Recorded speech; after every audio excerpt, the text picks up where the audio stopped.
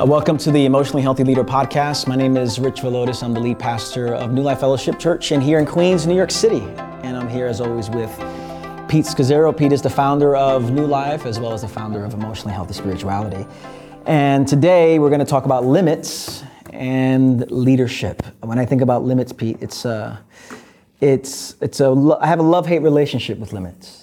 In one sense, I see the importance of it. In another, it reminds me of my humanity and my brokenness there. So the idea of limits in leadership is a theme that comes up consistently in Emotionally Healthy Spirituality. Pete covers it here in the Emotionally Healthy Leader.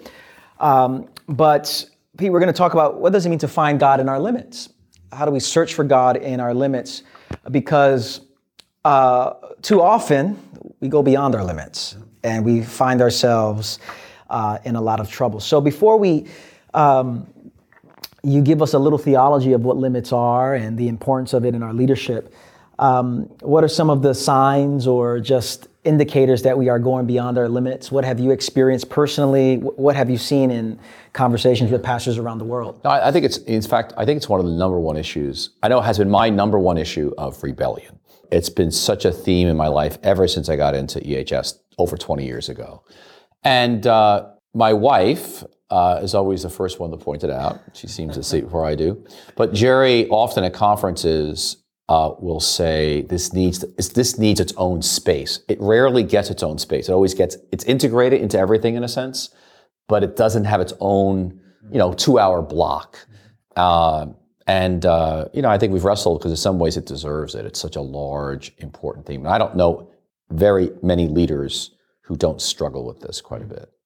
So when you talk about limits, give us a quick theology. Where does the idea of limits flow biblically? Yeah, our staff retreat yesterday, we did the wilderness. We were studying the temptations. It comes out of Genesis 3, and Robert Barron, who's a great theologian, argues that the issue of rhythm and limits is the core issue of the Garden of Eden. That it's the rebellion is all around the limits that God places in front of them with a tree, saying not to eat from this tree. God doesn't explain why they can't, just says don't eat it. And he puts the tree right in front of them. Like they can do it, they can grab the tree and eat. And there's, think of there's thousands of trees, like if I was God, I'd put it in the back, so they don't see it, but they see it every day. There's the limit. And they're not to grab it. And they do, and we're still bearing the repercussions. So I think the theology is, our trust of God and embracing the limits he puts before us are closely related. Mm-hmm. And Jesus, our second Adam, in Matthew 4 and Luke 4, he's a second Adam. He surrenders and trusts the Father and does not cross the limits and doing what he could do, but he trusts the Father with it. And then John the Baptist, to me, is the great example of someone who embraces his limits and is able to say, when Jesus is emerging and his ministry is going down and Jesus is going up, a person can receive only what's given him from heaven, and he embraces it, and he lets himself go. So I think that's the simple theology, because we've got so many limits in life: age, physical, gifts, talents, family of origin, ministry, money, everything is just constant limits. And as we get older, they become more severe and significant. In fact, for my 60th birthday, one of the gifts I gave myself was to go see a mentor of mine, an older mentor of mine in Pennsylvania, and drive to him and pay to see. He's a professional therapist as well, but an older guy but wise. And I asked him about growing older, what lessons he learned, and basically he talked to me about limits. And it was profound. It was so profound, and the need to practice when you're younger. Embracing the limits of growing older, so that each decade you're already equipped to not be able to drive anymore, not being able to do anything, versus fighting, yelling, screaming, and making everybody miserable around you. I thought it was brilliant. He called it practice getting old, and I was like, okay, I can try that. So it sounds like another podcast in itself here, just those lessons there. A couple of things before we go into some of the examples of going beyond our limits. You talk about discernment and discretion. Yeah. What's the relationship with those two words as it pertains to limits? Yeah, so we've got to discern, what is God asking us to do, right? And so, for example, you're leading this large church right now, Rich, which for others would be going beyond their limits, right? So you should not be leading this 1,500 member church. You should be doing a church of 200. But God's given you the gifts of grace where it's within your limits to lead it.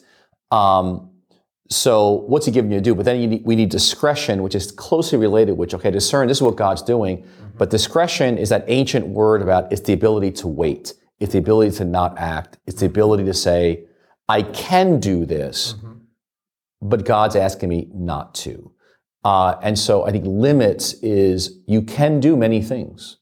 The question is growing in the maturity to be able to say, not just God's not asking me to, but I've actually got the character quality of discretion to be able to say, okay, I'm going to wait on God. I'm going to let it unfold naturally over time. And so with that, we were talking beforehand, and we talked about some of the examples of going beyond our limits. And there was you put it out on Twitter about burnout. And it really, when I saw the definition, I said, man, that's a really good definition. That burnout is a symptom that we are going beyond God's limits and leading in ways that belong to someone else. How'd that definition come out in? Yeah, we were talking about, it's such a common theme, right, among pastors and leaders. And Jerry actually had commented to me that it was a moral failure, burnout. And I was like, so we had a nice discussion about it. And of course, she was thinking of me first and our history.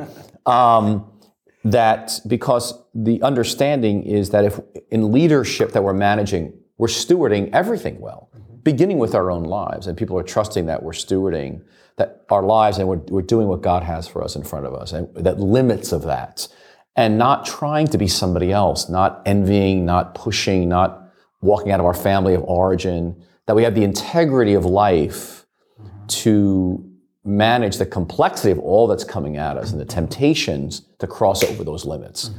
I thought it was very interesting. But I've been thinking a lot about it because as we're traveling, we're just meeting more and more leaders that are exhausted. How have you experienced just limits as it pertains to marriage? I'm sure many folks that are watching here, leaders, there is this ongoing tension. I've experienced this many times of there's work to do. And at the same time, we're called to lead out of our marriage, lead out of our singleness. What have you learned, or what are some observations about limits in marriage? Yeah. Well, how about this? There's a number of ways I can determine, am I going beyond my limits? I think marriage is one of the biggest. But obviously things like I'm exhausted physically, I'm not enjoying Jesus and Scripture, lack of joy, things are feeling a drudgery. I don't have time for friendships with other people, a lot of anxiety, a lot of rushing. Those are my symptoms of when I'm going beyond limits.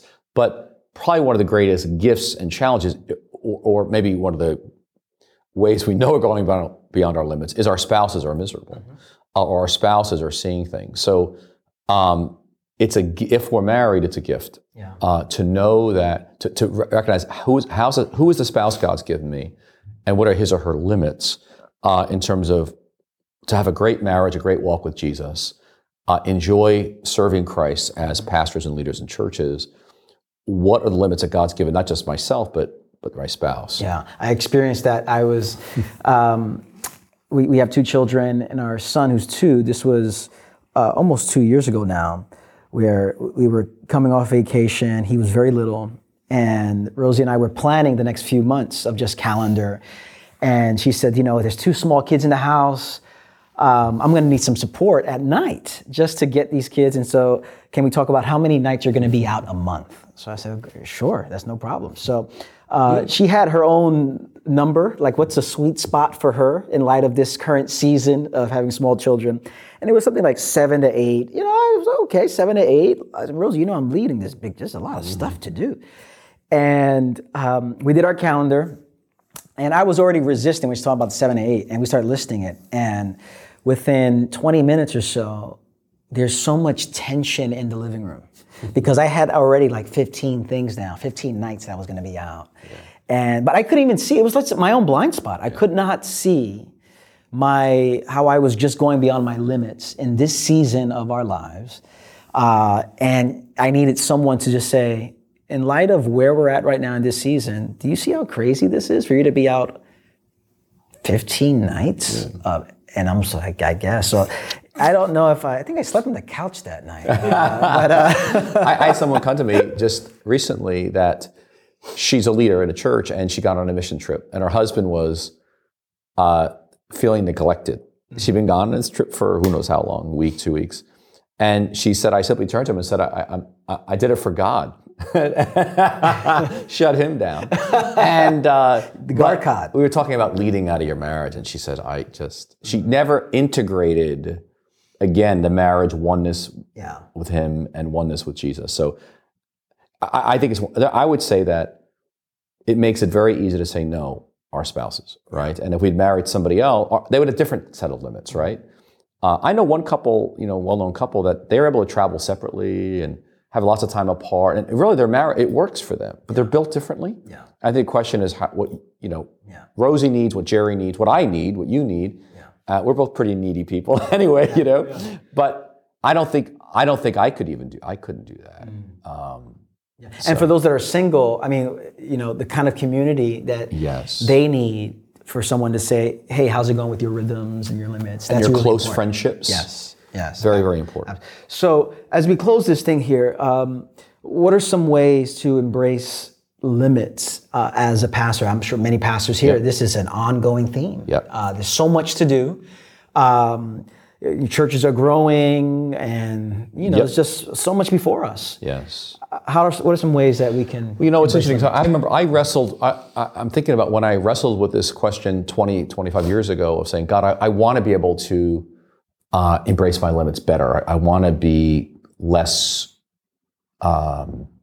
rebellious, less driving. And now that I'm a bit older and I'm watching the process, I think the answer is with great difficulty. In some ways, we do, like John of the Cross says, we do our active things in a sense to position ourselves so God can change us. Like we have a rule of life. We're talking to our spouses. We're doing scripture and prayer. It's very critical. Even silence. I don't know if you can do limits without having a serious level of silence and stillness in your life. Yeah.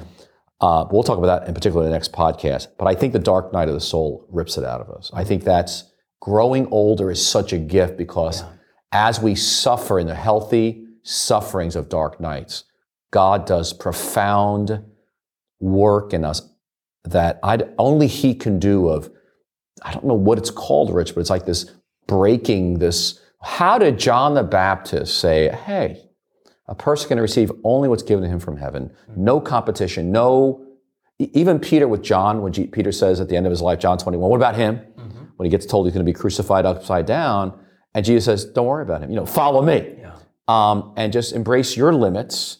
You're going to get crucified upside down. John the Baptist, you're going to get your head cut off and languish in prison.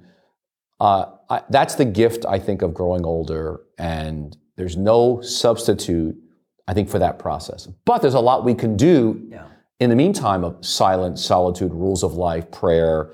But we have to recognize everything we're doing takes so much time, Rich. I mean, I think a couple of people you were involved in hiring recently that I was part of the process at different points, but watching the slowness of your process and the executive team, I was like, this is what it takes. And I know there was a temptation to rush and make a decision, but I watched you guys and said, first I said to myself, I wish I had done that with all of my hires in the early years, which I didn't.